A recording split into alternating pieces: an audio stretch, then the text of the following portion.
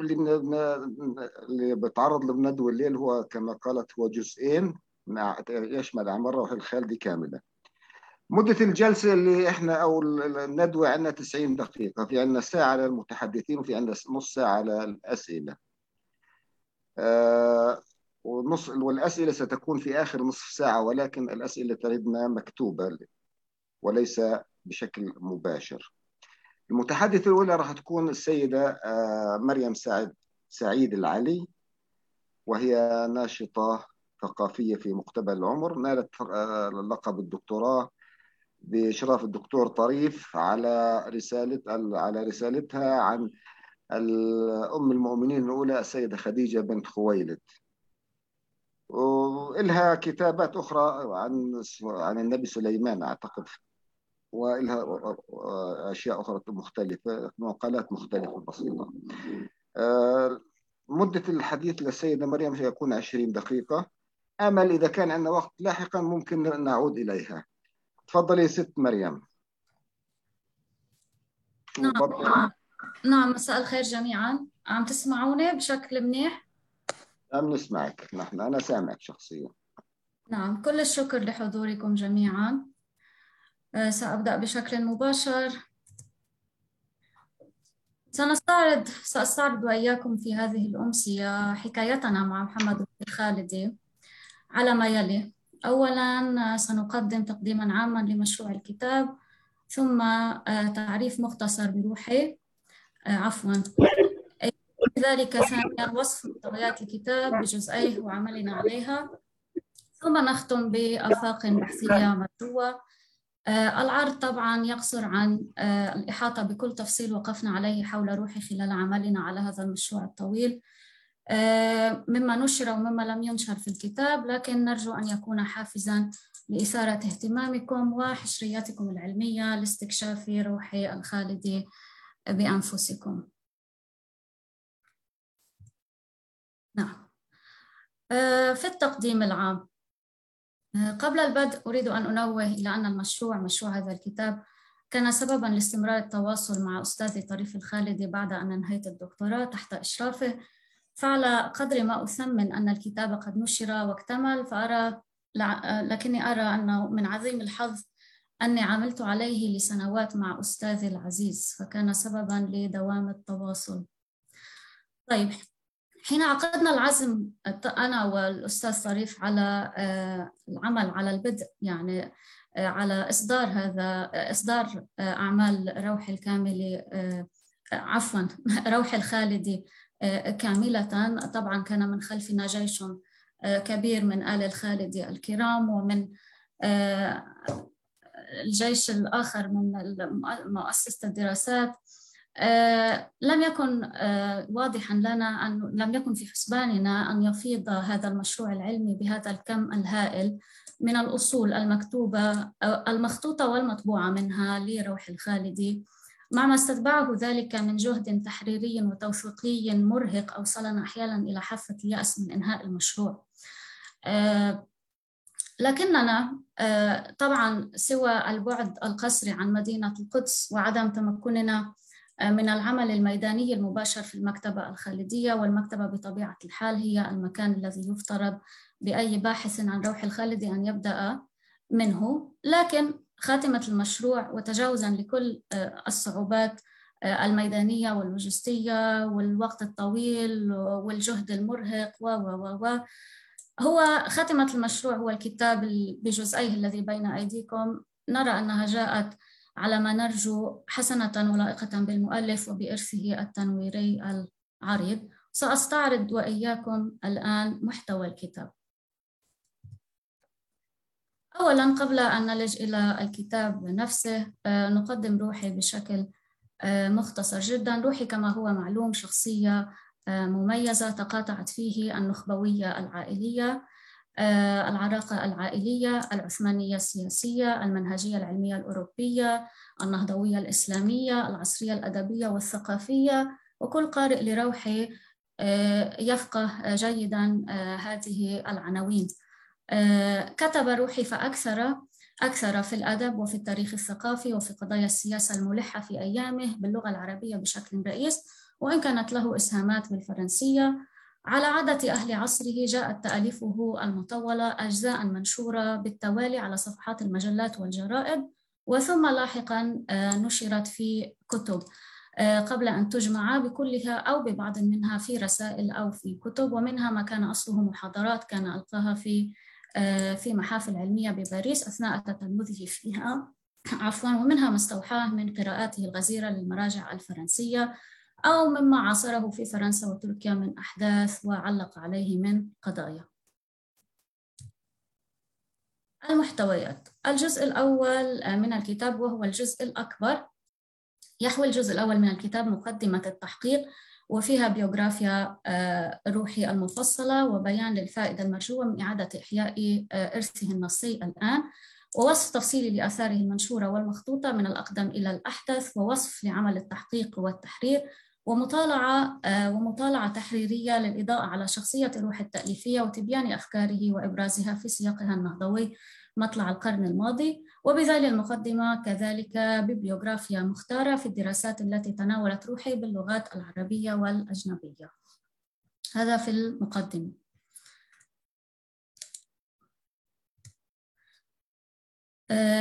تلي المقدمة في هذا الجزء كتب روحي، وهي بترتيب صدورها من الأقدم إلى الأحدث على ما يلي. أولاً رسالة في أقسام العالم الإسلامي، سرعة انتشار دين محمد وأقسام العالم الإسلامي. المقدمة في المسألة الشرقية، تاريخ علم الأدب عند الفرنج والعرب فيكتور إيغو، أسباب الانقلاب العثماني، وثم الكيمياء عند العرب. أولاً الرسالة في سرعة انتشار الدين المحمدي وفي أقسام العالم الإسلامي، وهي أصلها مقالات تضم نبذتين حول أقسام العالم الإسلامي وسكانه ودوله، وهو بطبيعة الحال كتاب إحصائي، جغرافيا إحصائية لبلدان العالم الإسلامي في أيامه. المقدمة في المسألة الشرقية في التاريخ السياسي، وهو يأتي بوحي مما سجله عن المسألة في سنين دراسته بفرنسا. تاريخ علم الآداب عند الفرنج والعرب نشره بالأصل مجزأ في الهلال، وهو كتابه الأشهر، وبسببه روج النقاد لريادته في الأدب المقارن، وهو في جوهره أطروحة في التاريخ الثقافي يريد أن يبين تأثير العرب على الأدب الإفرنجي من بوابة فيكتور إيغو أديب فرنسا الشهير في زمانه. يأتي بعده أسباب الانقلاب العثماني، نشره مجزأ في الهلال المصرية وفي المنار المصرية أيضا، وهو سردية تاريخية سياسية للسلطنة العثمانية حتى إعلان الدستور وما آل إليه أمرها، وله أهمية توثيقية لأن روحي كان معاصرا لأحداث الانقلاب وله علاقات مباشرة برجاله. أخيراً الكيمياء عند العرب، وهو أيضاً في التاريخ الثقافي يروج لفضل العرب العلمي المتقدم في حقل الكيمياء وفضلهم على الحداثة الأوروبية بشكل غير مباشر. طيب، قد يسأل البعض أنه ما جديد كتابنا في إخراج هذه الكتب طالما أنها كانت مطبوعة في السابق. نحن اعتمدنا في تحقيق هذه الكتب على أقدم طبعاتها، فهي وإن كانت أعيدت طبع جلها مرات من قبل، إلا أنها إما نشرت كما صدرت أول مرة بلا تحقيق، يعني عندما أعيد نشرها، أو ألحقت بها مقدمات موجزة بلا تحقيق لنصوصها، أو حقق بعضها تحقيقاً يقتصر على إثبات هوامش بالأعلام والأماكن، أو منها ما كان طبعاً تجارياً بحسب. أما في هذا الإصدار فقد حاولنا إخراج هذه الكتب على خير ما يمكن تحقيقاً وتصحيحاً وتدقيقاً من خلال ما يأتي. أولاً مقارنة النصوص كما وردت في طبعات الكتب بهيئتها الأولى من المقالات، وهذه المقارنة يعني أتت بنتائج لم نكن نتوقعها. ثانياً من خلال تحقيق الاقتباسات، وقد يعني أسعفتنا بشكل مذهل مجموعة أمهات الكتب العربية المطبوعة من المكتبة البريطانية، وقاعدة البيانات جاليكا هي قاعدة البيانات للمكتبة الوطنية الفرنسية، لأننا عينا من خلالها المراجع الفرنسية التي كانت بين يدي روحي، طبعاً مع معاينة أصول لروحي وتفاصيل بيوغرافية ثمينة سنستعرض نماذج منها بعد قليل. ثم التصحيح والتدقيق، ضبط إملائي، تدقيق صرفي محوي، وهذا الجهد الفظيع في يعني يمكن اللي بتعرفوا أكثر شيء هي السيدة لميس رضا من مؤسسة الدراسات المحررة، توحيد الألفاظ وعلامات الترقيم، أسماء الأعلام، أجرينا على المقالات والمخطوطات بالجزء الثاني العمل نفسه تقريبا. بزيد عليه أن كل ما نشر من أصول مطبوعة يعاد نشره للمرة الأولى في هذا الكتاب، يعني المقالات الجزء الثاني، المقالات والمخطوطات طبعا بطبيعة الحال تنشر للمرة الأولى. لا ندعي فيما عملناه الكمال بالطبع، لكن أملنا أننا قربنا هذه الكتب إلى القارئ المعاصر وتظل إمكانيات المراجعات على ما قدمناه مفتوحة. في الجزء الثاني كل ما وقعت عليه يدينا من مقالات روحي المطبوعة، وهي مقال واحد بالفرنسية، مقالاته في جريدة طرابلس الشام اللبنانية، مقالاته في الهلال المصرية، ومع المقالات منتخبات من المخطوطات من الخالدية ومخطوط بيروتي يتيم محفوظ في مكتبة مؤسسة الدراسات الفلسطينية. سنستعرض تاليا صورا لهذه المقالات والمخطوطات مع صور لأصول أخرى من القرن الماضي ليست لروحي بل تناولت روحي، أسهمت في تتميم معرفتنا عن روحي وعالمه، وجميع هذه الصور لم تنشر في الكتاب، لكن لتقريب يعني الفكرة، لأنه عندما نرى الأصول نكون صورة أوضح. هذه صورة لمقال روحي بالفرنسية Statistique de l'univers musulman.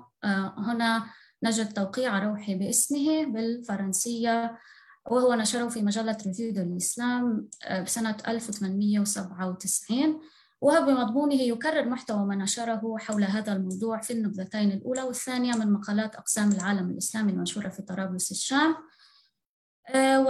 ويبدو أن طرابلس الشام كانت، يعني هذه الجريدة كان عنده علاقة كتير قوية شكله روحي معه، لأنه نشر على صفحاتها مرارا على مدى سنوات.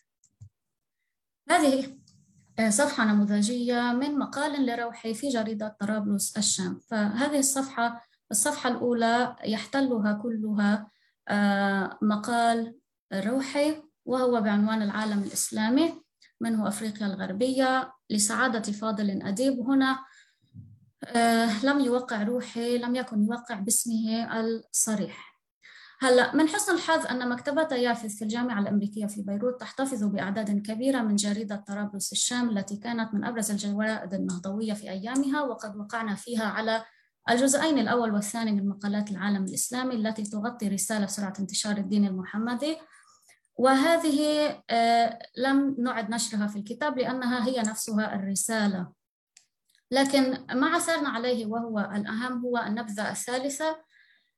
النبذة الثالثة وهي تغطي 25 مقالا في الموضوع نفسه، لكن هذه المقالات على طولها، يعني المقالات اللي بعدها موجودة بمكتبة يافث بالإيوبي لا تغطي النبذة الثالثة كلها.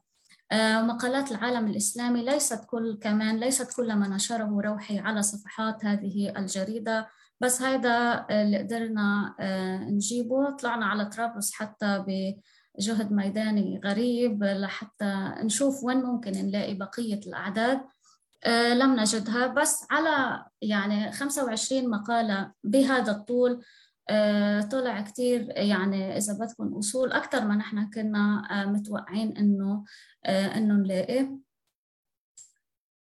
هلا إذا نظرنا إلى هذه الصفحة النموذجية نجد أن المقال كان يصدر دائما، كل المقالات اللي هي بعنوان العالم الإسلامي 25 مقال كلها تصدر في الصفحة الأولى، وتغطي 5 أعمدة، وأحيانا بتغطي صفحة ونص حتى أكثر. لا تحمل توقيع روحي، وإن كانت ببعض مضامينها تشير إليه. مثلا هون إشارة لطيفة، يقارن مثلا ساحل غانا بساحل فلسطين بين يافا وجبل القدس.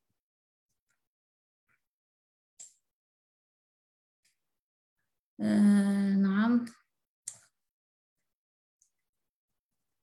هذه صفحة أخرى من طرابلس الشام.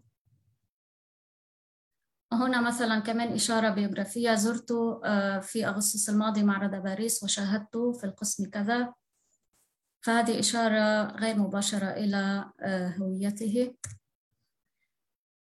هنا صفحة أخرى لمقال آخر كمان العالم الإسلامي. هلا هون مثلا يتقدم المقال إعلان مدفوع عن عطر لزهر الليمون طرابلسي ابتكره أحد تجار طرابلس. فهون في بس دعاية مدفوعة تسبق المقال في الصفحة الأولى. أوقات بيكون في أعداد أخرى يتقدم المقال تبريكات بعيد الفطر مثلا أو بغيرها من المناسبات، لكن تبقى لمقالات روحي الصدارة في الجريدة. هون لفتة أنه وجدت أنه تستحق العناصر الموازية للمقالات مثل مثلا الإعلانات أو صفحة الجريدة الأولى، الصفحة الأولى من الجريدة بشكل عام تستحق دراسة معمقة، فهي بمثابة عتبات هذا النص. إن كان لنا أن نسميها كذلك. عنوان الجريدة، الرسم، الطباعة، التاريخ وغير ذلك هي بوابة إلى النسق الثقافي الذي تفاعلت فيه أعمال روحي، وهي تستحق دراسة سوسيولوجية معمقة. هنا مثلا اقتباس من مجلة التودد الباريسية التي كان يصدرها في باريس أبو نظارة، يعقوب صنوع المعروف بأبو نظارة، اليهودي المصري المنشأ. تعود إلى أيام دراسة روحي بباريس التي كان بدأ خلالها بمراسلة طرابلس الشام. هون يعني ما في يعني جريدة التودد أعادت نشر جزء من مقالة لروحي كان أرسلها إلى طرابلس الشام. وهون بنشوف العلاقة الودية الأبوية إذا بدنا نقول بين روحي وبين أبو نظارة. هون عم بيحكي عنه، بيقول: حضرة البارع اللبيب والفائق الأديب صديقنا محمد أفندي روحي الخالدي ساعي إلى باريس لاكتساب المعارف. فهون يعني هون بالفترة الأولى من سفر روحي إلى باريس. كمان في التودد الباريسية أيضا ملخص أو محصل الكونفرنس الذي ألقاه ولدنا العزيز محمد روحي الخالدي في دار الجمعيات بباريس. هون هذا أصل كتابه، جزء منه أصل كتاب المسألة الشرقية. هون بنشوف حتى بينقلنا شوي جو من الحضور والتفاعل مع ما قدمه روحي. قال العربي: ما أفصح هذا الخطيب، أما السيروحي شاب لبيب نجيب، يعني مسجع كمان. هنا مقال برتلو لروحي في الهلال المصرية. كمان التقديم: كتب إلينا وجيه من وجهاء سوريا مقيم في بوردو رسالة في وصف فيها احتفال اليوبيل كذا. هون يعني صرنا بمرحلة لاحقة عندما صار روحي في بوردو. باب المقالات أيضا عن فيكتور إيغو وعلم الأدب عند الفرنش والعرب. باكورة مقالاته عن فيكتور إيغو اللي هي أصل كتاب تاريخ علم الأدب الشهير. هنا أيضا مقال آخر في الهلال يبدو التعريف به للقراء في الهامش بأنه لصاحب فيكتور إيغو وعلم الأدب عند الفرنش والعرب. ويظهر في مفتتح هذا المقال مثلا اقتباسه عن المصادر العربية، الاقتباس الصريح كمقدمة ابن خلدون، معجم البلدان لياقوت، مروج الذهب للمسعودي، والمراجع والقواميس الفرنسية المعتبرة مثل أطلس شرادر، خريطة الإدريسي مثلا التي ربما شاهدها بنفسه في مكتبة باريس الوطنية كما يشير. وهذه المزاوجة في الأخذ عن المصادر والمراجع مع تطعيم ذلك بالإشارات بالمشاهدات والمطالعات الميدانية تتكرر كثيرا في عموم تأليفه. هنا يبدو توقيع المقدسي أيضا في الهلال مضافا إلى عبارة صاحب تاريخ علم الأدب في الهلال أيضا في ختام مراجعة له لكتاب تاريخ اللغة العربية لجورج زيدان. نأتي هنا إلى المخطوطات بعد أن أنهينا عرض المقالات. المقارنة مثلا هنا شوفوا هذه الصورة وهذه الصورة. هذه الصورة هي من مخطوط باريس الموجود في الخالدية. هذه الصورة من مجلة التودد الباريسية. بمقارنة النصين يبدو أنه يعني عم نحكي عن نفس المخطوط. المحفوظ في التودد يعني اللي هو موجود بس بالداتابيس بالمكتبة البريطانية عددان فقط، يعني بغطوا بس 3-4 صفحات من مخطوط الخالدية. المخطوط الخالدية تقريبا 40 صفحة إذا مش غلطانة. بس هون يعني المثير للاهتمام بالموجود بالتودد، مثلا عندنا عنوان متكامل، الرحلة الخالدية إلى مركز المدنية، وعندنا هذا التقديم بقلم أبو نظارة، وهو ما لا نجده طبعا في مخطوط الخالدية. هون نعود إلى فكرة عتبات النص، فهذا التقديم بقلم أبو نظارة مكثف بالإشارات الثقافية والبيوغرافية النادرة عن روحي. يعني بيحكي لنا قصة أنه روحي على فضاوته كان يكتب، ونحن طلبنا منه أنه يعطينا المادة اللي عم يكتبها بوصف باريس، وأول شيء ما كان بده يعطينا إياها لأنه مش منقحة، وبعدين ألحينا عليه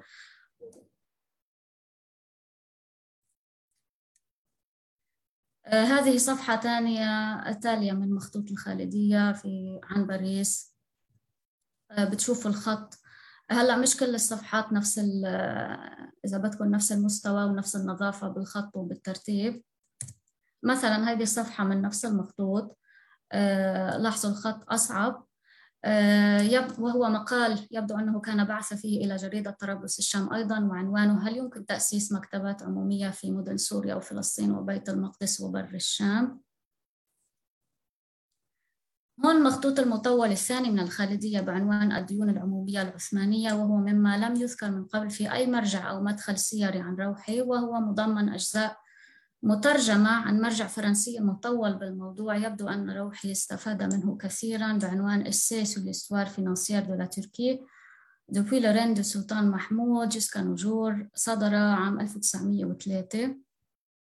طبعا طعمها روحي بالتفاصيل يعني أكثر عن مما يبدو أنه كان يعني بين يديه من معلومات. هنا مخطوط الشهير الرحلة إلى الأندلس. مما وصلنا من الخالدية مخطوطان، يعني عندنا مسودتان مختلفتان لمقدمة الرحلة مثلا، كل منها في مخطوط مختلف، وتفصيل ذلك في مقدمة الكتاب. هون في عنوان، هون ما في عنوان، في تفصيل مختلف بالولوج إلى الرحلة، بس هون العنوان محطوط بخط روحي مثبت: رحلة المقدسي إلى جزيرة الأندلس. توصيف لمدينة بوردو. بعدنا بمخطوطات الخالدية. هذا مخطوط علم الألسنة المحفوظ في بيروت، كمان قصته موجودة بمقدمة الكتاب. لاحظوا هون نظافة الخط وترتيب الصفحات، ومرقم في الأصل وهو مجزوء للأسف. هون رجعنا على الخالدية. المخطوط كمان مطول لم ننشره في هذا الكتاب، يبدو فيه هون خطة روحي، يعني هو يجمع مادة عن الخالديين. يقول: أما بعد اتخذت هذا الدفتر لقيد تراجم رجال العائلة الخالدية القاطنين في الديار القدسية، وذلك نقلا عن أشهر كتب التاريخ والتراجم، وأنه بس خلص جمع وتنقيح وتحرير كما يقتضيه الحال إن شاء الله، يعني يظهر في كتاب. يعني هذا كان مشروع لكتابه. هون يظهر بشجرة النسب التي أثبتها بنفسه، اسمه محمد روحي خالد المقدسي. من الخالدية أيضا مما لم ينشر في الكتاب دفتر يضم نصوص تعيينات، فرمانات، مراسلات دبلوماسية، ويبدو أن روحي نسخها بخطه لحفظ مضامينها. حسينا كتير أنه روحي كان كتير يحب يسجل كل شيء، يعني نسخ. يعني هون مثلا ينسخ رسالة كانت وصلته من أستاذه، وهون ينسخ أحد الفرمانات الرسمية، يعني حتى فرمانات تعيينه ببوردو عنا إياها منسوخة بخطه، وكان عنده خط بالفرنسي كمان حلو كتير. هون إشارات إلى محاضرات روحي ونشاطاته. ست مريم معك كمان دقيقتين. نعم. لو سمحت. نشاطاته وهذه الإشارات في الصحافة هي تتميم نادر أيضا لتوثيق إسهاماته. هون مثلا توكيد على أنه كان أول من ألقى بالعربية محاضرة بدار الجمعيات العلمية بباريس. هون إشارة أيضا إلى المحاضرة نفسها بالفيغارو. هذه إشارة توثيقية مطولة نادرة أيضا إلى مداخلته في مجلس المبعوثان العثماني حول الصهيونية. هذا مقال تأبيني نادر كمان لإبراهيم نجار الصحافي اللبناني صديق روحي في الفترة الأخيرة من حياته.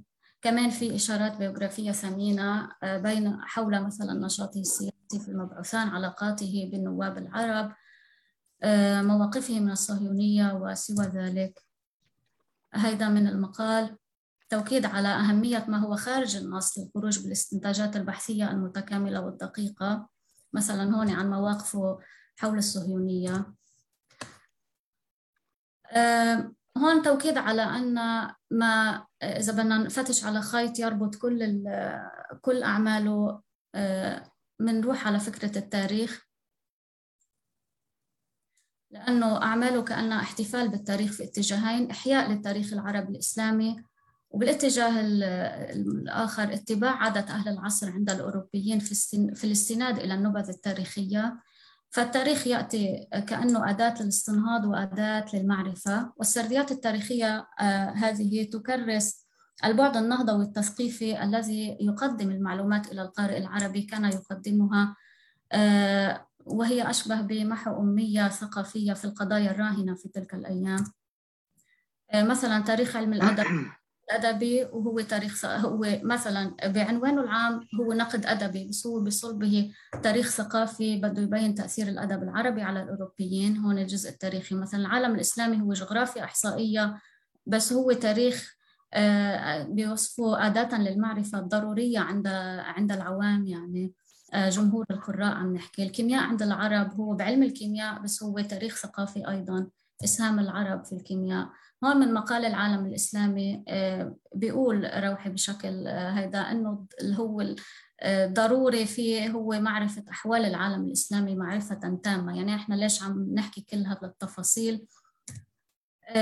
هون كمان الفكرة عن عادة علماء العصر بأنه يفوتوا بالنبذة التاريخية المطولة. هيدا من مخطوط باريس. طبعا روحي استقى مثل كل كتاب النهضة من المصادر والمراجع الأجنبية، فهن كانوا الوسيط المعرفي الذي يكاد يكون الوحيد بين القراء العرب وبين المعلومات التي احتوتها تلك المراجع. دور الوساطة هذا كان استثنائيا طبعا في تلك المرحلة. يعني كان في تحويل للمعلومات من معلومات خام إلى معارف. هون بنشوف انه كان يمكن حدا يقولنا طيب شو اللي بيزيده روحي اذا هو بس عم ينقل مثلا في نقل كثير عن المصادر او المراجع الاجنبيه. هون هذه الاشاره عن دائره المعارف البستاني المعروفه في عصر النهضه. يخال لبعض الادباء ان الدائره لا تزيد نفعا سواها من موسوعات العلوم الافرنجيه، ولكن للدائرة مزية عليها كلها بما توسعت فيه من الباحث الشرقية التي لم يوفيها كتبة الإفرنج حقها. هذا فينا نقول أنه يصح على كتابات روحي، لأنه لم ينقل شيئا إلا ليضيف عليه بدءا بالتاريخ الثقافي الإسلامي إلى التاريخ التركي المعاصر. فهو وإن اعتمد على المعلومات المنقولة لكنه يتوسع على خلفياتها في المجال الألصق به ثقافيا، وهو المجال الذي تقصر عنه تلك المراجع الأجنبية، وهذا يدخل في عملية تحويل المعلومات المنقولة إلى معارف التي سبق الإشارة عليها. نعم، كيف نقرأ روحي وماذا نستقي منه؟ في عنا مستويات. هلأ بالمستوى النصي فينا نشوف نجرب نفتح، عفوا بس دقيقة واحدة أستاذ خضر، تفضلي. نفتح إذا بدنا نقول نوافذ لكيف نستفيد من هذا الكتاب، كيف نستعمله، كيف نقرأه. ممكن أنه نشوف أطروحة كل كتاب أو مقال أو مجموعة مقالات. ممكن نشوف النص كمادة خام، قماشته الأولى، يعني كيف جمعوا روحي وشو استفادوا وكيف ركبوا على بعضه. فينا نشوف المصطلحات الأجنبية، المدلولات، تأصيل تلك المصطلحات. فينا نركز على الاقتباسات من المصادر الإسلامية الوفيرة. هذا مثلا على المستوى النصي. إذا بدنا نحكي بخارج النص فينا نركز، لأنه أحيانا كثير بننسى القارئ، يعني بدنا نشوف القارئ أيام النهضة ماذا كان يعني يتوقع مما يقرأه. فينا نقارن مع كتب ومقالات أخرى تناولت المواضيع نفسها في إبان النهضة. فينا نشوف سيرة روحي وأثرها على النص، فينا نشوف مثل ما قلنا عتبات النص، نوع المنشور. فينا نركز على الجغرافيا اللي كان روحي عم بيتنقل فيها بين القدس واسطنبول وفرنسا وطرابلس. وهون أريد أن أختم بالملاحظة التي بدأنا بها، أي أن عملنا في هذا الكتاب ليس نهائياً، مراجعته مفتوحة إذا تيسر في المستقبل تدعيمه بالعمل الميداني على وجه خاص. وهون دعوة للمؤسسة، للمعنيين، لكل المهتمين إلى إفادة باحثين أو الاستعانة بباحثين أتراك لنبش الأرشيف العثماني الرسمي الذي لابد أنه يحوي على تفصيل حول مواقف روحي وكل ما يتصل به في سياقه التاريخي، للتثبت من مثلا أقوال إبراهيم نجار في المقال المذكور، أو الوقوف على تفصيلات أخرى إنصافاً لروحي في هذا المجال. كمان ندعو إلى، ويا ريت يعني يصير مسح أكثر شمولية ودقة لمحتوى المكتبة الخالدية بكل ما تحويه في القدس في أقرب وقت، عبر تشكيل لجنة يمكن بحثية من الباحثين اللي هن من أهل المدينة، اللي هن بيقدر يكون عندهم أكسس على المكتبة، حظهم كبير، لاستنطاق أي وثيقة تسعف في تبيان ما لم يكشف بعد عن روحي اللي نحن ما قدرنا نشوفه أو نشتغل عليه بشكل مباشر، لتفتح لنا نوافذ إلى عالم روحي التأليفي بنصوصه وما حول تلك النصوص، بما يقودنا إلى مقولات ثقافية أقرب إلى الدقة والإنصاف لإنصاف هذا المثقف. وشكرا لكم. شكرا لك ست مريم. الواقع غطيتي الجزئين بشكل كامل. لا شك انه الاشكاليه اللي انتم عانيتوها في هذا الكتاب انه بعدكم عن القدس وعدم اتصال، يعني عدم وصولكم الى المواد اللي موجوده عندنا، لانه في مواد في المكتبه الخالديه ايضا بالعثماني احنا بنحاول نترجم فيها الان، وهي من جزء من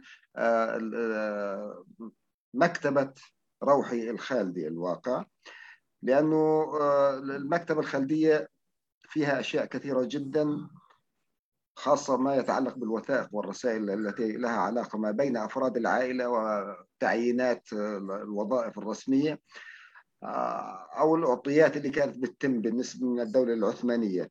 هلا الإشكالية اللي احنا بنعاني فيها إنه هي قضية تأخذ وقت. أنت بتحكي عن مكتبة يعني ما هي مشهور فيها المخطوطات انتهى، تم ترقيمها، تم تصويرها، انتهينا من الموضوع، ولكن قضية الوثائق من أجل وضعها في توظيفها للباحثين هي متفرقة بشكل كبير جدا، يعني صعب انه احنا نحاول نجمعها، ولكن آمل انه يكون في عندنا أشياء جديدة جدا ممكن تضاف في دراسة ثانية أو ملحق للدراسة اللي قمتوا فيها.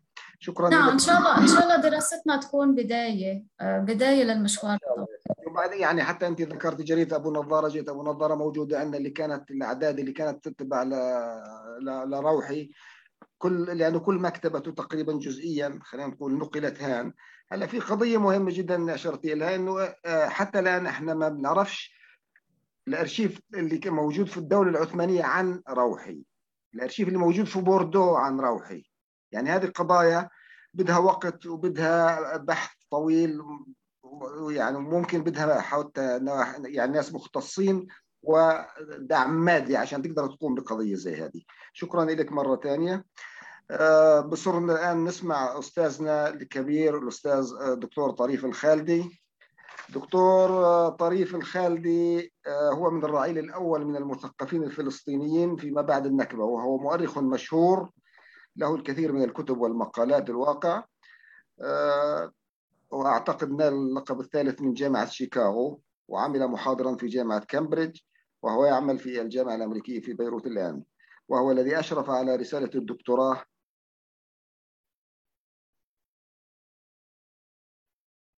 مش سامع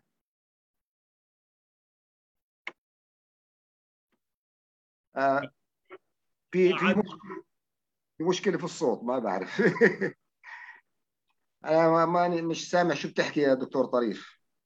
لازم تعمل unmute. لا ميوت عندي عادي ما فيش، بس ما بعرف ممكن في الاتصال ما بعرفش. المهم الأستاذ طريف أشهر من أن يعرف، وهو سيتحدث لنا في خلال 10 إلى 15 دقيقة عن العلماء أو الفكر الذي تأثر به روحي الخالدي. تفضل أستاذ طريف. عم تسمعوني؟ أهلا، عم تسمعوني؟ أنا سامعك. نعم نعم.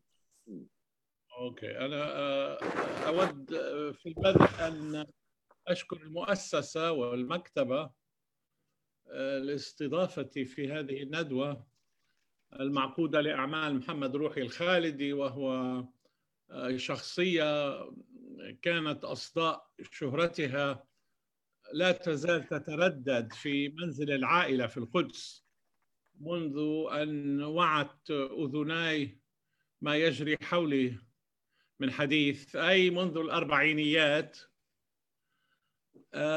كان ذكره في المنزل العائلي مصحوبا على الدوام بالتفجع على موته المبكر، فكأنه العبقري الذي فقدته العائلة.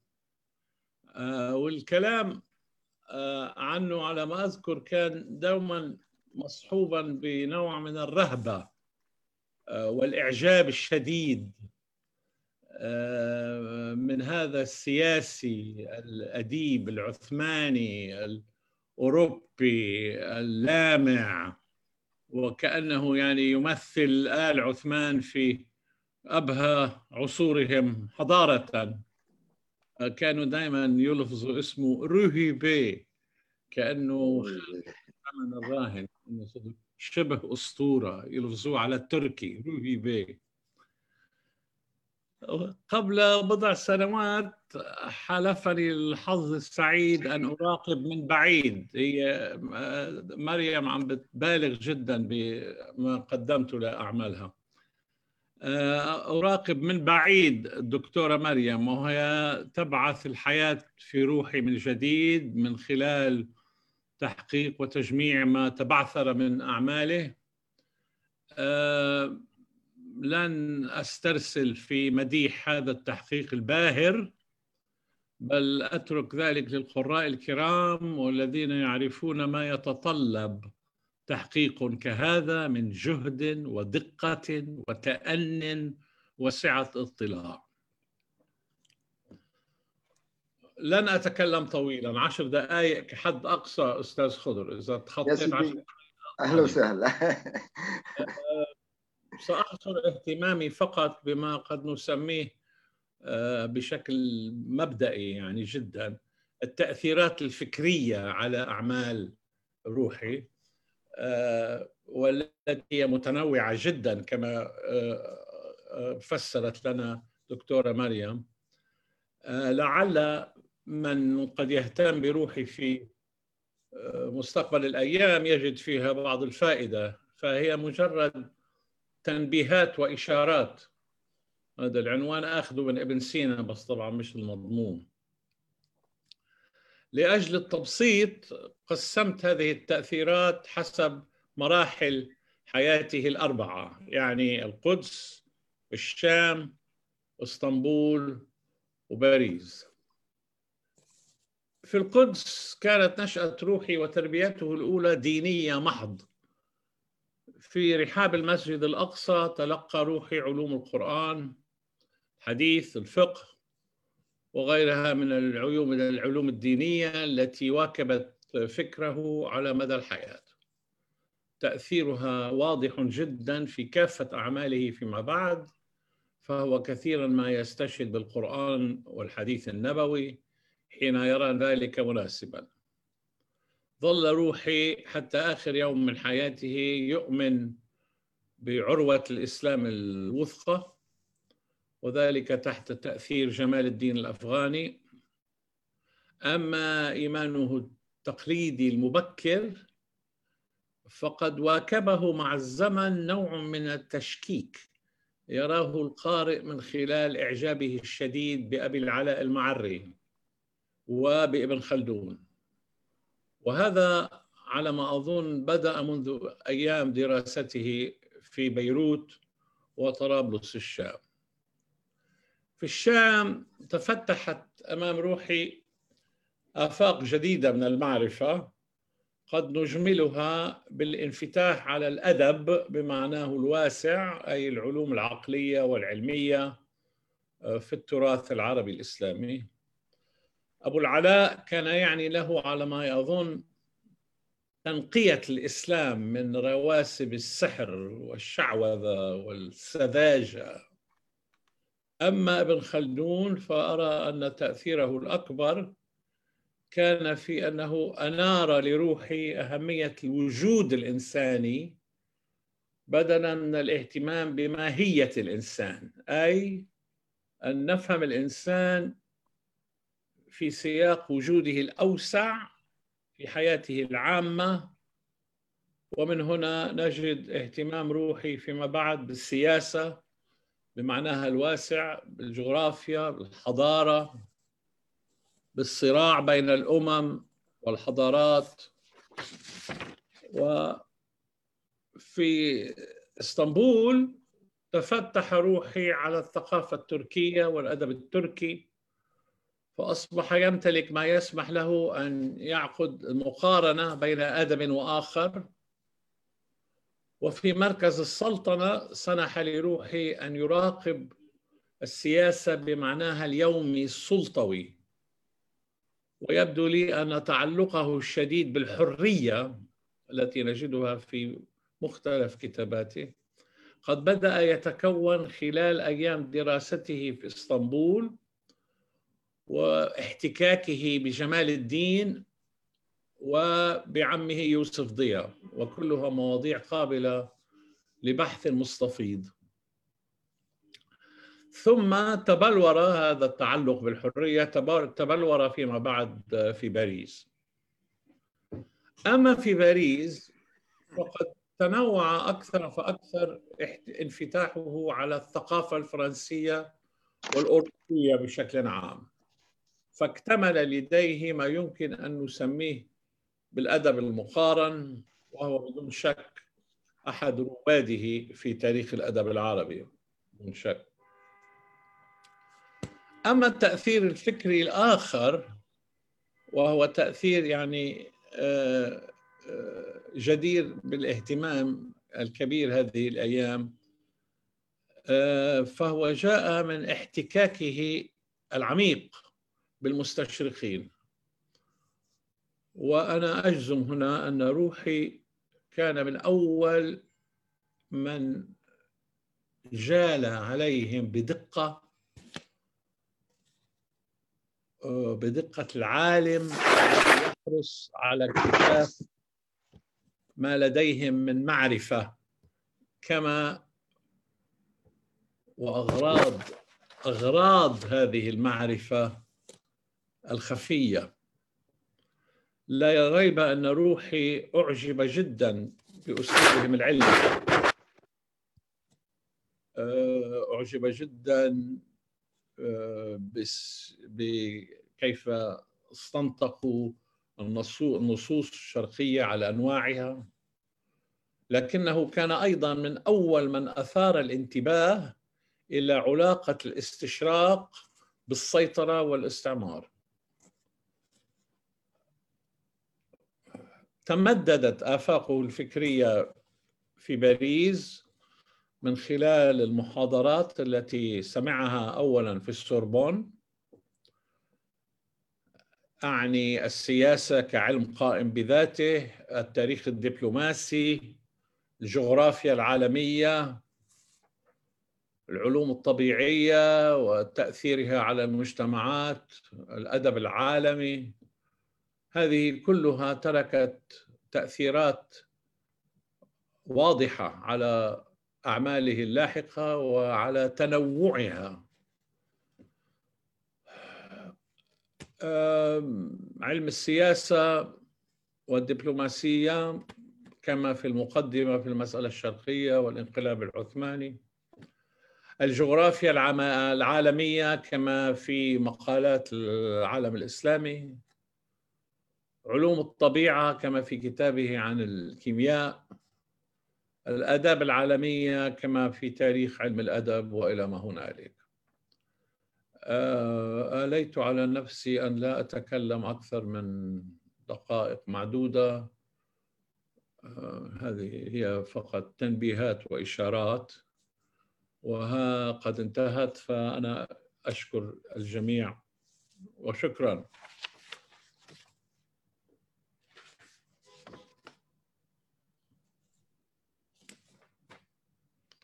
ما عم بسمع، مش عم بسمع.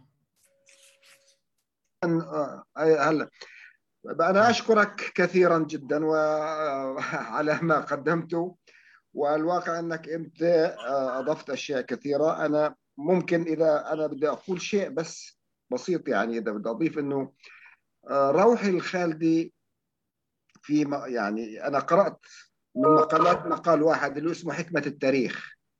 مقاله هذا هو يتحدث فيه عن يقارن بين موسى ابن نصير وما جرى له موسى ابن نصير في تاريخه، ومن خلال خليفة فيكتور هيغو اللي هو الكونت دي ليسيل، اللي كتب قصيدة طويلة عن موسى ابن نصير، وبذكر مأساته اللي صارت فيها في التاريخ الإسلامي، أنه كيف فتح الأندلس وكيف هو تم استبعاده.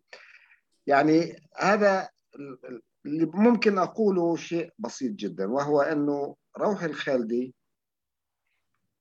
إنسان آمن بحرية البحث وآمن بالإصلاح، ولكن هذا الإصلاح اللي آمن فيه هو كان تحت راية الإمبراطورية العثمانية. يعني كما قلت حضرتك ما كانش فيه إمكانية هو يبتعد عن الدين الإسلامي أو عن الإمبراطورية العثمانية. يعني كل الإصلاحيين اللي كانوا موجودين كانوا يدعوا إلى الإصلاح من خلال الإمبراطورية العثمانية، من خلال الدولة العثمانية، لأن الخليفة كانوا يعتبر هو إنسان مقدس وليس له ما في إمكانية لأخذه، بس حاولوا وضع شروط لتحركه على الأقل أو الحد من مسؤولياته إلى حد ما. على كل حال هذه مواضيع كلها تحتاج إلى بحث كثير جدا، وآمل أن يكون هذا كما قلت في المستقبل يتم هذا الكلام. الآن ننتقل إلى المتحدث الأخير وهو أستاذنا سليم تماري.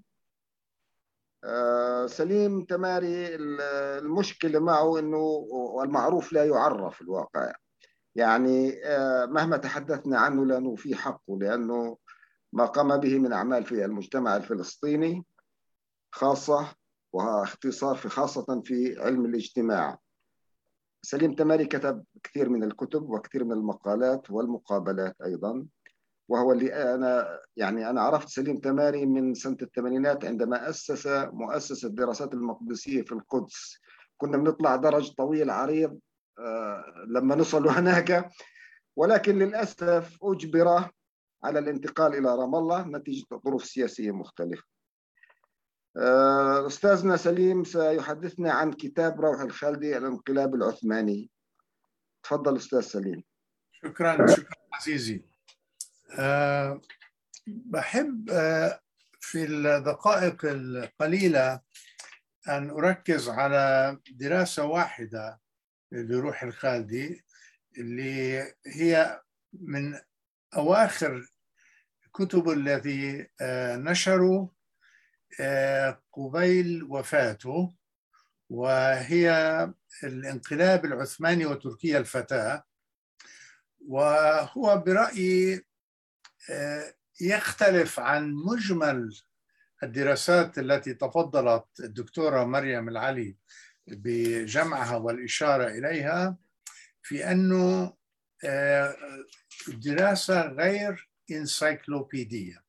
وأقول هذا الكلام بنوع من التقييم أن روحي الذي يجمع فكره ومنهجه هو المنهج الانسايكلوبيدي، يعني كان يستعرض معارفه العديدة في دراساته، إن كانت في علم الألسنة أو النقد الأدبي أو التاريخ الإسلامي أو دراسته الصهيونية، من منطلق انسايكلوبيديا، يعني تجميعي مع تحليل لهذه النصوص، لكن لا يدخل في العمق فيها إلا عندما وصل إلى تجربته المريرة في مجلس المبعوثان وهو البرلمان العثماني، وفي صراعه من أجل الدستورية العثمانية والتحرر وإنشاء نظام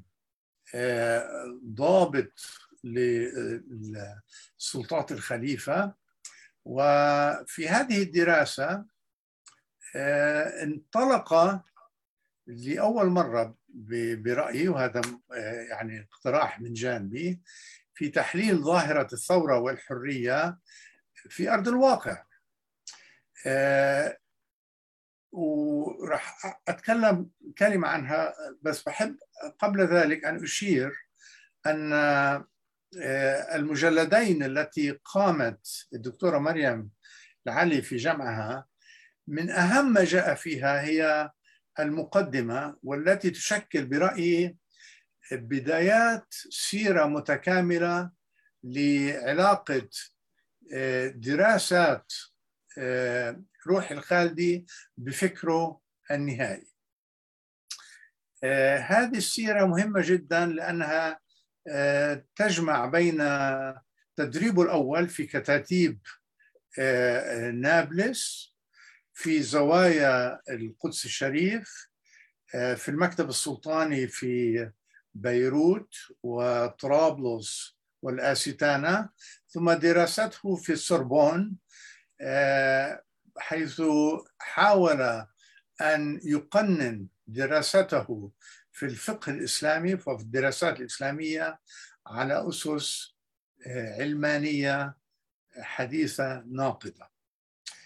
كتاب الانقلاب العثماني الذي نشر في المنار في القاهرة بعد الثورة الدستورية سنة 1908، صدر مباشرة بعد الحدث، وهو التقييم الأبكر للثورة ولتأثيرها المحتمل على فلسطين والمقاطعات العربية. وقد رأى الكاتب في أحداث نيسان إبريل تتويجاً لصراع ما بعد التنظيمات العثمانية التي هدفت إلى إقامة النظام الدستوري ولا مركزية الدولة. وفي الذكرى المئوية لصدور الكتاب، أصدر المؤرخ خالد زياد تقييماً استرجاعياً حول تأثيره والإرث المستدام لمؤلفه، والذي صدر قبل خلع السلطان عبد الحميد عام 1909 وقبل استيلاء لجنة الاتحاد والترقي على السلطة والمحاولة الفاشلة لاسترجاع النظام القديم. بعد أن كان قد نشر هذا الكتاب في سلسلة من حلقات في صحيفة رشيد رضا المنار، ويستخدم الخالدي تعبير الانقلاب في حديثه عن الثورة العثمانية، مميزاً إياه عن تعبير الثورة الذي يوحي في قاموسه بمعاني التهييج والتمرد والعصيان المسلح. فكلمة الانقلاب توصف بالنسبة له بدقة السمات الشاملة البنيوية والجذرية للحركة، في حين أن الثورة في نظره هي مجرد تمرد قصير العمر ويتأثر باستدامة محدودة. وقد تغير معنى التعبيرين بعد 3 عقود في اللغة العربية المستخدمة في الصحافة، بحيث أصبح تعبير الانقلاب الذي بقي في اللغة الفارسية والأردو والتركية العثمانية يستخدم بمعنى الثورة. فبالنسبة للخالدي، حققت الحركة إعادة الاعتبار الذي طال انتظارها الحريات الديمقراطية والإصلاحات التي أطلقها الدستور العثماني الأول عام 1876. ولازم نفطن في هذا المجال إنه التجربة السياسية لعمه يوسف رضا ولروح نفسه في مجلس المبعوثان كانت نتيجة تحقيقات الحريات التي أنشأها الدستور الأول والذي ألغاه عبد الحميد. التأثيرين الأساسيين لروحي في كتابة كتاب الانقلاب العثماني، وكان يقصد به الثورة العثمانية بتعبير اليوم، بالإضافة للي تفضل بالكلام عنهم الأستاذ طريف، هم مدحت باشا ونامق كمال. نامق كمال كان أبو الفكرة العثمانية بمعناها الدستور الحديث، ومدحت باشا كان المناضل اللي من خلال ولايته للعراق وبعدها للشام في الدفاع عن الدستور ومجابهته مع الاستبداد الحميدي، أصبحوا النماذج الأكثر تأثيراً في الرؤيات السياسية. ليش؟ لأنه روحي بالأساس بالرغم من عروبته وإعجابه الشديد بالثقافة العربية واللغة العربية، كان عثماني النزعة. يعني كان يشوف الحرية المتأتية من الثورة الدستورية حرية لجميع الأمم العثمانية، والعثمانية بالنسبة له كانت فكرة فوق القومية تشمل جميع الإثنيات والمجموعات التي حققت لها الثورة المساواة. فبالنسبة له حرية المناطق أو الدويلات العربية كانت هي نفسها الحرية التي أعطاها الدستور للأكراد والأرمن والمجموعات اليونانية والبلغارية في البلقان. يعني بالنسبة له العروبة كانت تعكس انتمائه الفكري التاريخي ضمن الرابطة العثمانية، وحرية الثورة الدستورية كانت حرية للجميع وليس فقط للمجموعات العربية. فكان هو عروب النزعة وعثماني الانتماء إن جاز التعبير. إذا ندد الخالدي بجهاز الدولة القمعي للسلطان عبد الحميد دون ذكر السلطان بالاسم. يعني طبعا كان خايف بهذيك الفترة لأنه كان عم بتكلم لسه الخلافة بيد السلطان، مع أنه الثورة ألغت الخلافة وحافظت على السلطنة العثمانية اسميا باسم السلطان. فهو توقع بداية عهد من الفيدرالية الاتحادية والحريات الدستورية والاستقلال الذاتي للأقاليم وضمان المساواة الجماعية للجماعات الإثنية والقومية، كما توقع على خطأ أن تتبنى لجنة الاتحاد والترقي في نظام اللامركزية. وكان من عتاد وأكثر متحمسين لحزب الاتحاد والترقي في هذيك الفترة، وتوقع منه أن يحقق جميع المطالب التي نادى بها نامق كمال ومدحت باشا. وبشأن مستقبل فلسطين وبالرغم من انتقاده المعروف للصهيونية، قارن الخالدي بين إنجازات المستوطنات الألمانية واليهودية والإدارة العثمانية الفاسدة للدين العام، واللي تفضلت مريم بالكلام عنه قبل لحظة. ولكن المراقبين العرب لم يكونوا جميعهم مرحبين بأحداث نيسان إبريل 1908 ووعود جماعة تركيا الفتاة، فنرى أن العديد منهم أوردوا بأنه كان على مؤيدي لجنة الاتحاد والترقي في سوريا وفلسطين بذل مجهودات من أجل تأمين حضور شعبي في احتفالات دعم الثورة، بينما في المدن الداخلية وخاصة في نابلس اللي نشأ فيها روحي استمر التعبير عن الدعم لعبد الحميد والنظام القديم. يعني في المناطق العربية خصوصا في فلسطين كان في تمرد ضد الانقلاب العثماني، لأنه كانوا يشوفوا إنهاء للاستقلالية الذاتية اللي كانت موجودة لحد ما تحت عبد الحميد. يعني معاداتهم للثورة ما كانش نابع من رؤية استرجاعية أو رجعية، بقدر ما كان حفاظاً على استقلالية المناطق العربية ضمن الإطار العثماني.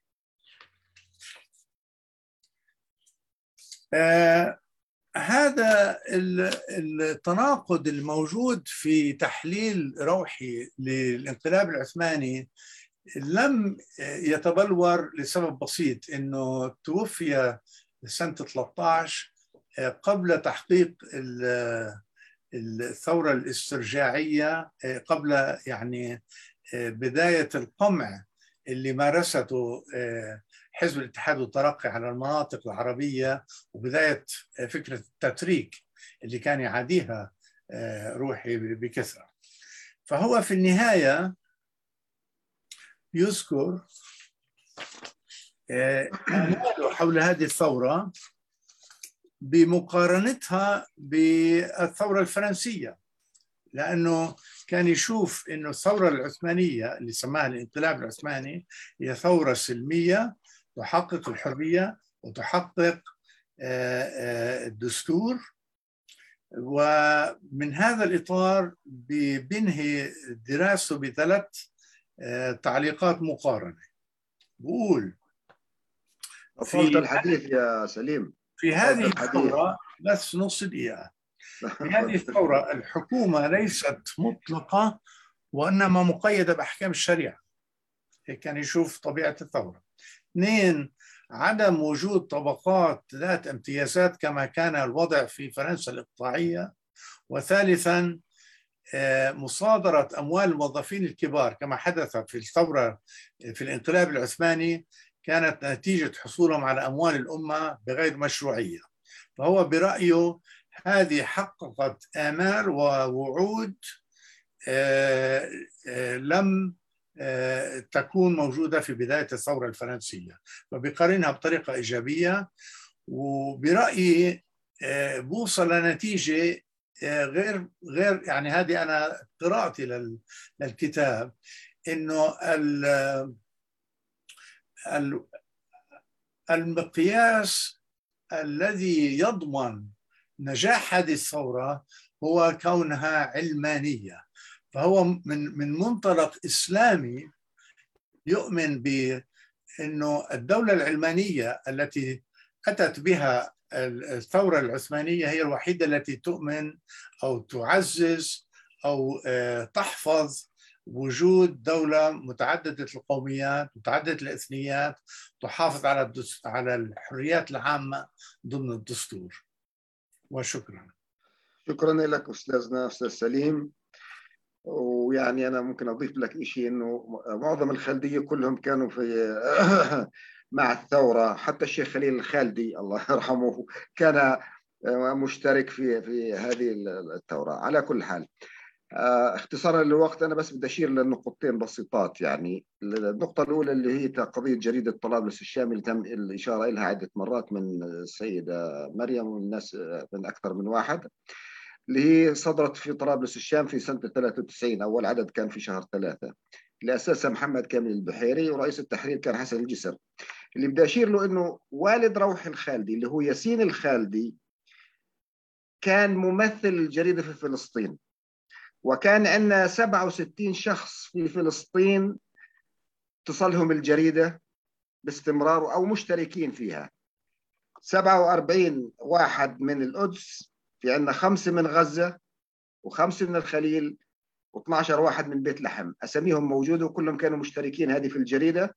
وبالتالي هذه جريدة كانت إصلاحية. دار الخالدي حتى في زمن روحي وما قبل روحي كان لهم دور في القضايا الإصلاحية اللي موجود في البلد. القضية الثانية اللي بدي أحب أشير لها إنه تم الإشارة بصورة أو بأخرى لعم روحي الخالدي وهو يوسف ضياء الخالدي. يوسف ضياء الخالدي أنا لا أريد أن أقول هو المثقف الوحيد في القرن التاسع عشر في القدس، ولكنه أحد المثقفين خلينا نقول القليلين جدا اللي موجود كان في القرن التاسع عشر، وللأسف لم يأخذ حقه في التعريف فيه من قبل المثقفين لا الفلسطينيين أو العرب، رغم أنه كتب عنه بجزء أكثر من أو أفضل من كتب عنه شولش المستشرق الألماني. هو بتأمل أنه في المستقبل يكون في دراسة تتبنى هذه القضية، أنه يوسف ضياء الخالدي، لأن يوسف ضياء الخالدي له أعمال كثيرة جدا. يعني أنا أشير بس لقضية بسيطة جدا. قعد في سياحة 6 أشهر في جنوب فلسطين وجنوب الأردن، كتب لي في رسالة. طبعا الرسائل اللي موجودة عندنا أو موجودة في الخلدية هي كلها مسودات، كيف كانوا يكتبوا المسودة ويعاودوا يبيضوها يودوا الرسالة. فكتب بقول هذه مذكرات في بلاد كتب عليها الخراب. بوصف جنوب فلسطين وفي جنوب الأردن، عبارة عن منطقة ريفية فيها كثير من البدو، فبالتالي له كثير من الأشياء اللي كان موجود في غزة في فترة كبيرة جدا كانت الدولة تستعين فيه للصلح، لنتيجة الإشكاليات اللي كانت بتتم. قتل كان بيتم في غزة، كانوا بودوا يوسف ضياء الخالدي علشان يتم الإصلاح. هذا الحكي طبعا أنا عرفته من خلال بعض الرسائل اللي موجودة باللغة العثمانية، بنحاول نترجم فيها جزئيا، نشوف على أساس نجمع المعلومات اللي كان بقوم فيها. بتأمل أنه يتم عمل دراسة عن يوسف ضياء الخالدي بناها أي شخص لا أعرف أو أي مؤسسة.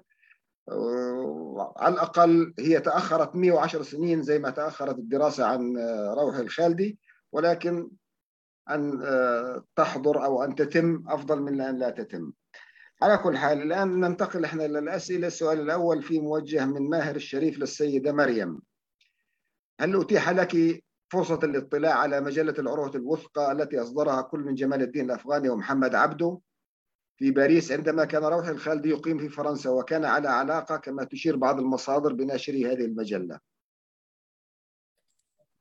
نعم. العروة الوثقى محفوظة أعداد كبيرة منها بمكتبة يافز بالليوبية. لروحي لم نقع على شيء له فيها، على الأقل بالأعداد اللي أنا شفتها. هلأ أرجح يا دكتور ماهر أنه يمكن ما هو كان همه على ما بدا لي أنه يوصل للجمهور العربي أكثر ما أنه يكتب بالمجلات التي كانت تصدر في فرنسا. هلا صحيح يعني بين له أشياء بالتودد مثلا، بس هذه كانت بالفترة الأولى، وكانت التودد يعني تنسخ ما هو كان يبعثه لطرابلس الشام. فبرجح انه يمكن ما كان عنده اهتمام، ما بعرف اذا تقديري صحيح، بس كان اهتمامه اكثر انه يوصل للقراء العرب، يعني صوب الهلال، المنار او طرابلس الشام. يعني تقريبا نفس السؤال يعني من واحد اسمه بوقع باري، انه هل روحي كتب في مجلة العروة الوثقى شيء؟ هل نشر فيها شيء؟ هلا انا رجح انه يعني العروة الوثقى هي اكثر يعني تتبنى، فينا نقول ما هلا تعميمات يمكن مخلة اوقات، بس بالجو العام الإصلاح الديني يعني التأصيلي. هلأ هو صحيح كان روح عنده النزعة الدينية، بس ما كان عنده هذا يعني الوكيل العام، مش إصلاح ديني خالص يعني. فمش كتير يمكن بيركب بشكل إنه هيك على العروة الوثقى. همومه كانت يعني فينا نقول أوسع، آفاقه أوسع.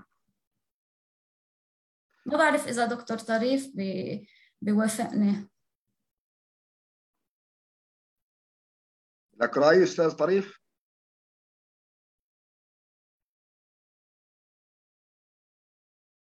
أستاذ طريف ضاع. بدك تعمل أنميوت يا طريف. شو بعرفني شو المكانات دي. مش عصري. احنا كلنا زي بعض يعني خفيش. لا ما عندي إضافة مريم، فقط إنه يمكن تأثيره بجمال الدين كان واضح، يعني من خلال كمان عمه يوسف ضياء اللي أظن هو اللي عرفه على جمال الدين. نعم. ليش ما كتب؟ ما بظن يعني. وأظن حتى أن تأثير جمال الدين عليه هو اللي وجهه نحو جغرافيا العالم الإسلامي صراحة.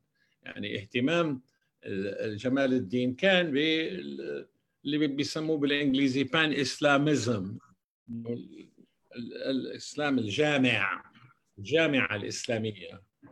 بقى بس ليش ما كتب بالعلو الوثقى ما بعرف، الله أعلم. هلا الصحيح يمكن كمان ما ننسى انه لانه جمال الدين كان من المغضوب عليهم يعني عند السلطة، وهو كان دايما يعني كان عنده روحي، كان عنده منصب دبلوماسي، فما بعتقد كان بيقدر بشكل علني انه يبين علاقته المباشرة بحدا مثل جمال الدين بفرنسا.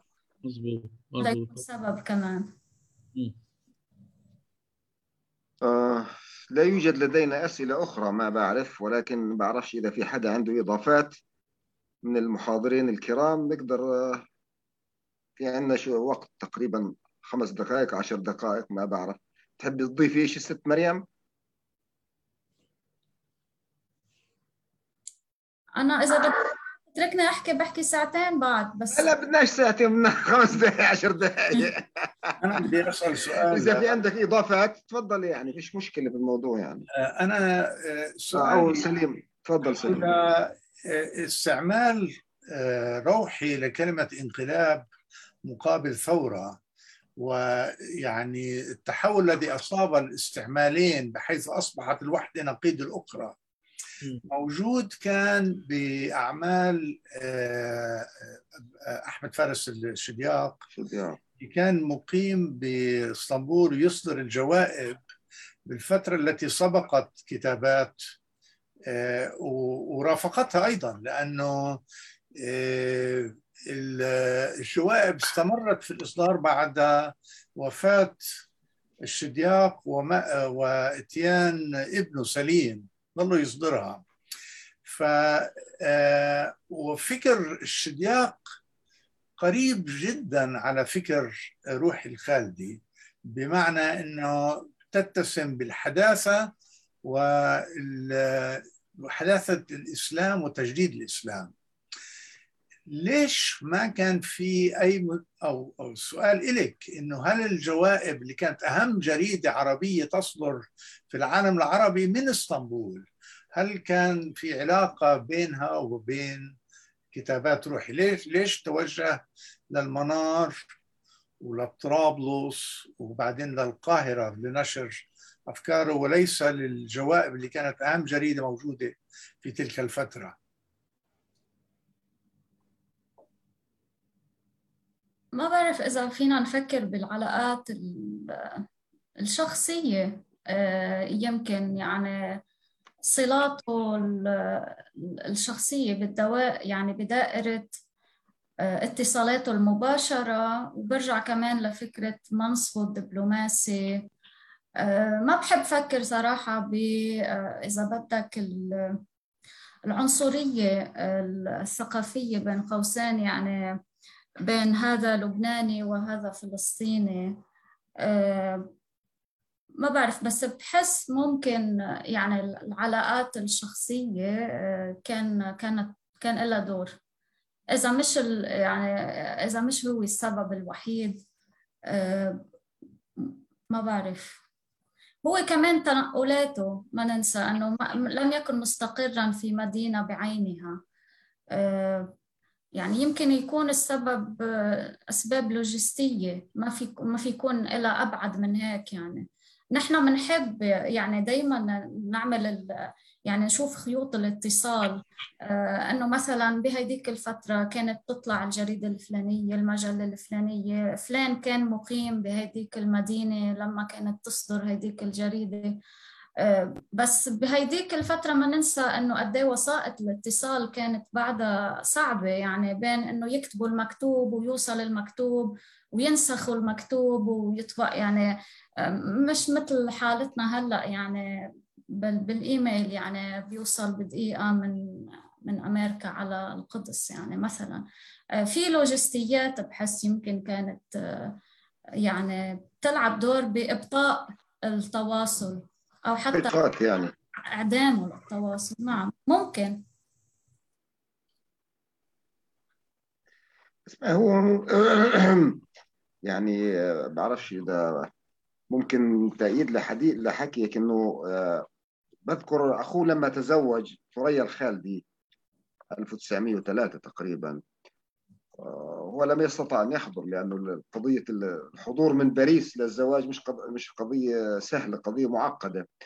فبالتالي والدته كتبت له رسالة من 3 صفحات أو 4 صفحات بتوصف له العرس، شو اللي صار في العرس. يعني قضية رائعة جدا، لأنه أنت بتوصف عرس 1903 وهذه من النوادر أصلا.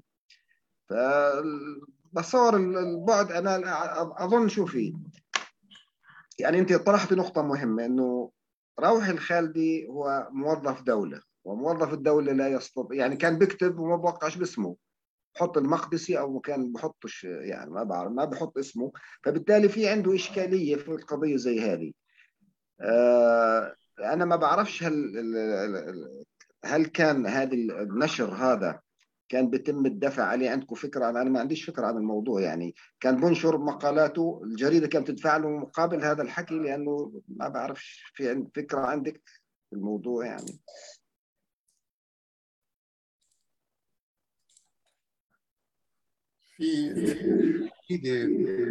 في أسئلة جديدة على اللوحة. في الأستاذ طريف. لا، الأستاذ طريف، هل تعتقد أن نقد روحي للصهيونية والاستعمار تطور وتم إثراءه في مراحل تواجده في القدس ثم اسطنبول وفرنسا ثم ومرحلة سنواته الأخيرة؟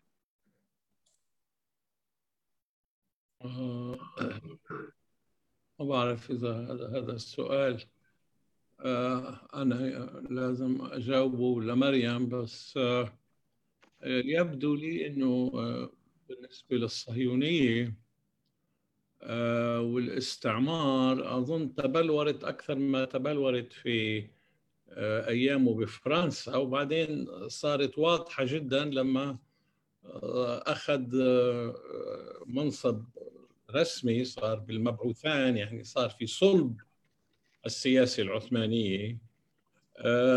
فأظن تطور، يعني تطور، بس أظن بمراحل حياته الأخيرة. لأنه أولا وين بده يشوف الاستعمار إلا لما احتك بالمستشرقين وشاف شو عم بيعملوا، وبعدين لما وين بده يشوف الصهيونية بأبشع مناظرها بفرنسا وبالتمدد الصهيوني بفرنسا وإلى آخره. وبعدين طبعا في خلفية عمه يوسف ضياء وصلاته مع هرتزل وإلى آخره. فهذه الأمور هيك تبلورت في آخر حياته، أنا برأيي. ما بعرف شو بتقول مريم. نعم، أنا ما بلاقي كتير يعني كمان ربطنا المباشر بين هلا طبعا في رابط أكيد، بس الربط المباشر بين الاستعمار وبين الصهيونية. يعني الصهيونية كانت قضية يعني مستقلة إذا فينا نقول بوعيه، ولمسها بشكل مباشر يعني، وخناقاته بمجلس المبعوثان لأنه هو بهذيك الفترة كمان كان سفرات ما بين القدس والأستانة إذا بدنا نقول معالجته لقضية الصهيونية منفصلة، أو يعني كأنه هي ملف خاص يعني مرتبط بشكل مباشر وهيدا بفلسطين، أكثر من أنه أفكاره بشكل عام أو مواقفه عن الاستعمار التي تبلورت خلال سنين دراسته وسنين تواجده ببوردو كقنصل.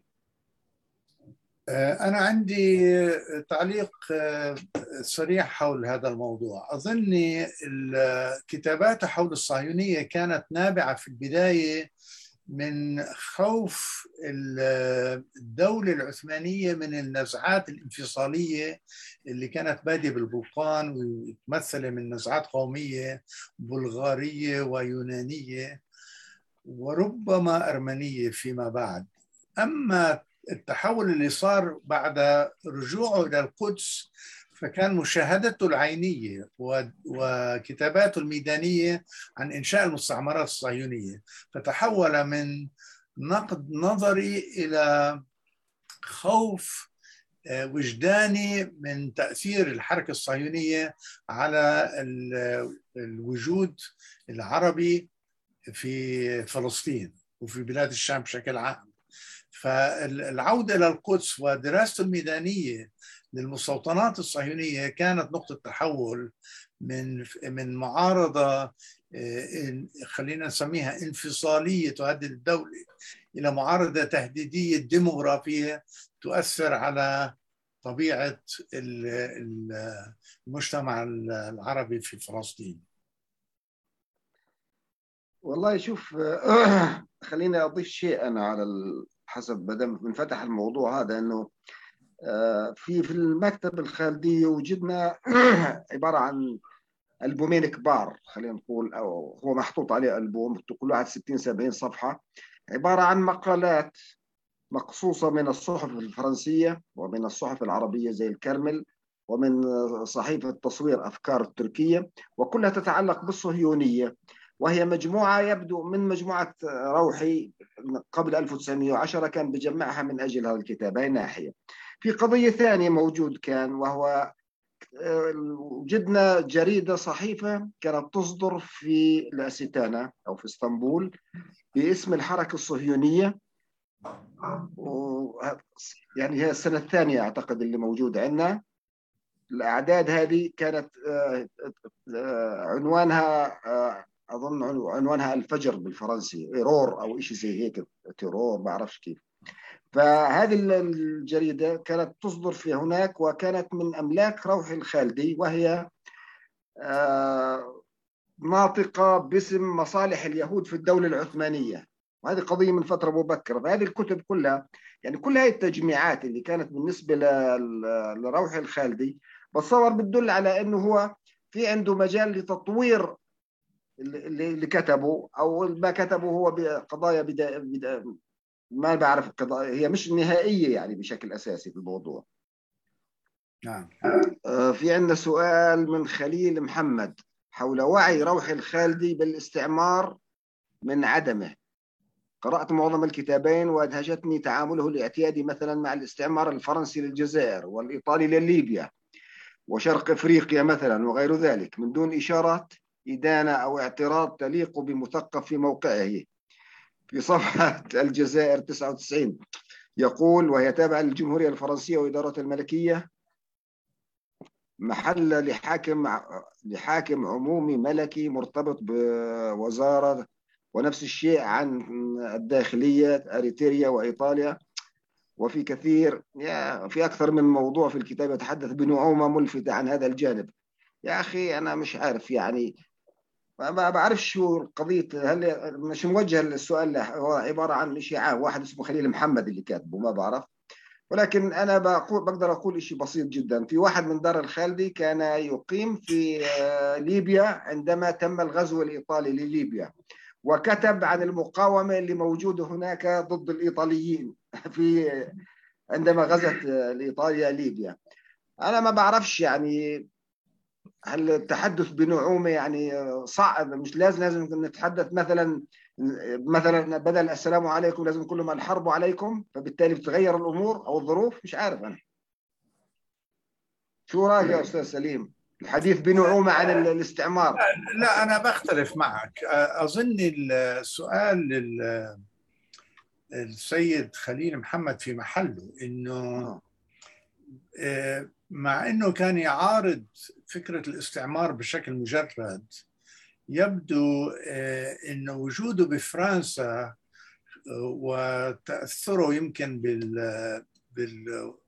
بالسياسات الفرنسية خلى يعتبر أنه تبعية الجزائر للجمهورية الفرنسية مش خاضعة للنقد اللي وجهه لمناطق أخرى.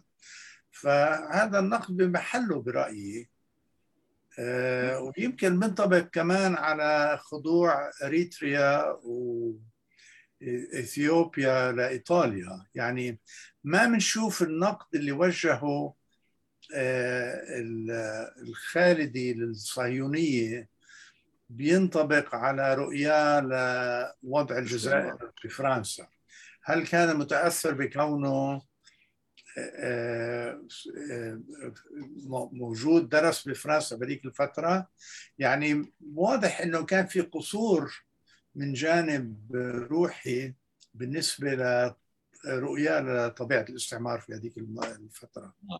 بعرف أنا بختلف كثير مع هذه الرؤية، بختلف كثير لأنه الاقتباسات إذا بدك، هذه الاقتباسات المجتزأة، أنه أنا باخذ من صفحة مثلا، إذا بدنا ناخذ مقالات العالم الإسلامي اللي هن 25 مقال، ما بعرف كم 100 صفحة صاروا بالكتاب، توصيف يعني هذه يعني بس ناخذ، يعني عم باخذ أنا اجتزاء من يعني عم باخذ من السياق اللي هو سياق توصيفي مثلا للجغرافيا السياسية في تلك المرحلة. مش يعني إذا هو عم بيوصف الواقع الحال يعني هو يتبنى إذا بدك واقع الحال هذا. يعني ما فينا نحاكمه على أساس إنه هو كان عم بيجرب يقدم الواقع كما هو إذا بدك. فما فينا بدل أن إذا بدك نشوف بهذا التوصيف نوع من النضج العلمي عنده وعدم الانحياز، منهاجمه على هذا الأساس. وبالعكس هو في محلات كتير يصرح، يعني في تصاريح في مقالات، يعني في إشارات وفي هيدا بتبين عن جد قد ايه هو عنده هذا الوعي بخفايا الاستعمار. بس هو عم بيقدم لك عم يقدم واقع الحال إذا بدك باتزان، في اتزان، في نوع من الاتزان العلمي، يعني منه ما عم بيكذب، يعني ما بده يكذب على إذا بدك على القارئ.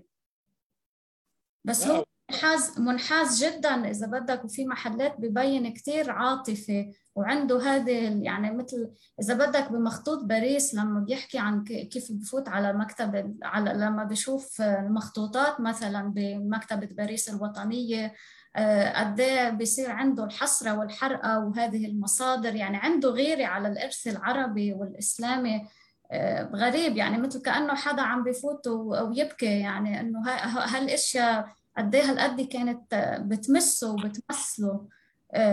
فما بعرف ليش في هيدا التشكيك إذا بدأ هذا المنهج، يعني الكلام التشكيكي بوطنيته بانحيازه مع إنه يعني هو كان رافع لواء التراث الإسلامي. يعني تفضل أستاذ طريف. لا، في بالمقالات العالم الإسلامي لما يحكي عن أفريقيا الغربية ويحكي صحيح عن شو عملوا الفرنسوية بأفريقيا الغربية، واضح جدا أنه تعاطفوا كلي مع الأفارقة بفصل كتير بحركات، عفوا دكتور طريف، يعني عطفا على حديثك، بفصل كتير بالحركات الساموري وغيره بأفريقيا الغربية اللي هن كانوا إذا بدك المجاهدين ضد الاستعمار الفرنسي، وبيتأسف كتير بالحروب اللي صارت بين الأفارقة أنفسهم، وكيف كانوا الإنجليز والفرنسيين يحيكون الدسائس لحتى يفرقوا فلان وفلان، يعني بين كتير موقفه المتعاطف يعني. جدا. لا وبعدين ببين وحشية الاستعمار، يعني وكيف كان يضحك ويكذبوا الى اخره. لا واضح جدا. اعتقد انه شوف، يعني هذا قضيه وطنيه او روحي ووقوفه ضد الاستعمار، هذه قضيه لا يتم مناقشتها، لانه هذه قضيه مفروغ منها اصلا. انا بعتبر شخصيا هيك بعتبر الامور. هلا في ناس لهم اراء كثيره جدا مختلفه، مش معنى ذلك انه، لانه انت بتعرف يا استاذ سليم انه البعض مقيد باعتبارات معينة والبعض الآخر لديه أفكار مسبقة، وبالتالي أنت لا تستطيع أن تمنع الناس، كل واحد يطرح ماذا يريد، وأنت يعني أنت قد لا تتفق معهم ولكن مضطر تسمع ماذا يقولون. مش دائما الأمور كما يتم طرحها، يعني في إشكاليات موجودة. أنا لا أعتقد أنه ممكن أنا أشكك بصورة من الصور بوطنية واحد زي روحي الخالدي أو بالإصلاحات اللي كان بدعو إلها. لا، الفكرة دكتور خضر، الفكرة بسيطة، أنه هو كتب مئات الصفحات، فللقفز إلى استنتاجات من هذا النوع بده يكون واحد يعني واثق أنه غطى كل المكتوب. إذا بدنا نحكي أنه المكتوب يمثل الكاتب، بدك تغطي المكتوب بشكل شامل قبل ما تقدر أن تطلق هذه يعني إذا بدك الاستنتاجات الكبرى. وحتى أحيانا يعني إحنا ما فينا نحاكم الكاتب بس حصرا على ما يكتبه، يعني كمان مش كثير. معلش بس السؤال كان حول موقفه من الجزائر تحديدا. نعم. الجزائر وليبيا وشرق افريقيا ومن كل يعني لا موقفه من كل الاستعمار الجزائري الموقف، هاي المشكله. خليني احكي بس. تفضل. واضح انه كان عنده موقف نقدي من الاستعمار بشكل عام، لكن في اشاره انه كان روحي كان قنصل الدوله العثمانيه في بوردو، وكونه دبلوماسي عثماني يمكن جعله أكثر حذراً في نقده لوضع الدولة الفرنسية بمستعمراتها خصوصاً بالجزائر، اللي لجموا نتيجة كونه يمثل موقع دبلوماسي للدولة العثمانية. فيعني نقدر ننتقده في بعض الأمور النابعة من موقع الدبلوماسي، وهذا بيعنيش انه ما كانش ياخذ مواقف في اماكن اخرى اكثر انحيازا لمعارضه الاستعمار. يا سيدي على كل حال انا اميل انه هو هذا نابع من الديسكريبتيف ابروتش اللي هو كان ياخده بمحلات، لانه هو عم توصيف واقع الحال. برجع بقول أكثر من أنه كان مهادنة، ما كان مضطر بعتقد للمهاد، يعني لأنه بمحلات أخرى يعني في عنده شراسة بتبيان الموقف، يعني ما كان خايف من أنه يحكي. فما بعتقد أنه من باب المهادنة الجبانة إذا بدك، أكثر من أنه هي ممكن تحطي أنت الموقف تاعه كان يتساوق أو مع الدولة العثمانية، لأنه الدولة العثمانية كانت مع فرنسا عبارة عن ضد بريطانيا ضد روسيا. ممكن ما بتعرفي شيء اعتبارات، ما أنا لا أستطيع أن أعرف. ولكن على كل حال إحنا قبل ننهي في واحد بقول من الأستاذ سليم ذكر ملاحظة حول إعجاب روحي بالمستعمرات الألمانية. هل يوجد نصوص تدعم هذا الانطباع؟ أنا ما سمعتش ذكرت هذا الحكي أنت؟ نعم، في بيشير مش عارف بالانقلاب العثماني يمكن بيشير كيف إنه بنقده للإدارة العثمانية في قضايا التنمية في بلاد الشام، إنه المستعمرات الألمانية قدرت تنهض بتحديث الزراعة بطريقة لم تستطع الدولة العثمانية بسبب فساد الإدارة الموجودة فيها. في نصوص واضحة جدا بهذا المنحى. نعم. يعني من ناحية زراعية هو قارن الموضوع من عم بيقارن فساد الإدارة العثمانية. نعم مع هذا توصيف يعني أنا بنحاز إنه هو توصيف صحيح لواقع الحال، يعني ليش لا يعني، أو إنه هل نعيب عليه إنه هو أبدى إعجابه يعني بترتيب المستعمرات الألمانية؟ لا، السؤال كان إذا في نص صريح حول هذا الموضوع. الجواب نعم، في نص صريح. يا سيدي على كل حال أعتقد أنه إحنا وصلنا لنهاية الموضوع. نشكر ست مريم على هذه الأمسية، أستاذ سليم، أستاذ طريب، وجميع المشاركين وجميع الأخوة. إلى لقاء آخر، وشكرا لكم. تصبحوا على خير. شكرا.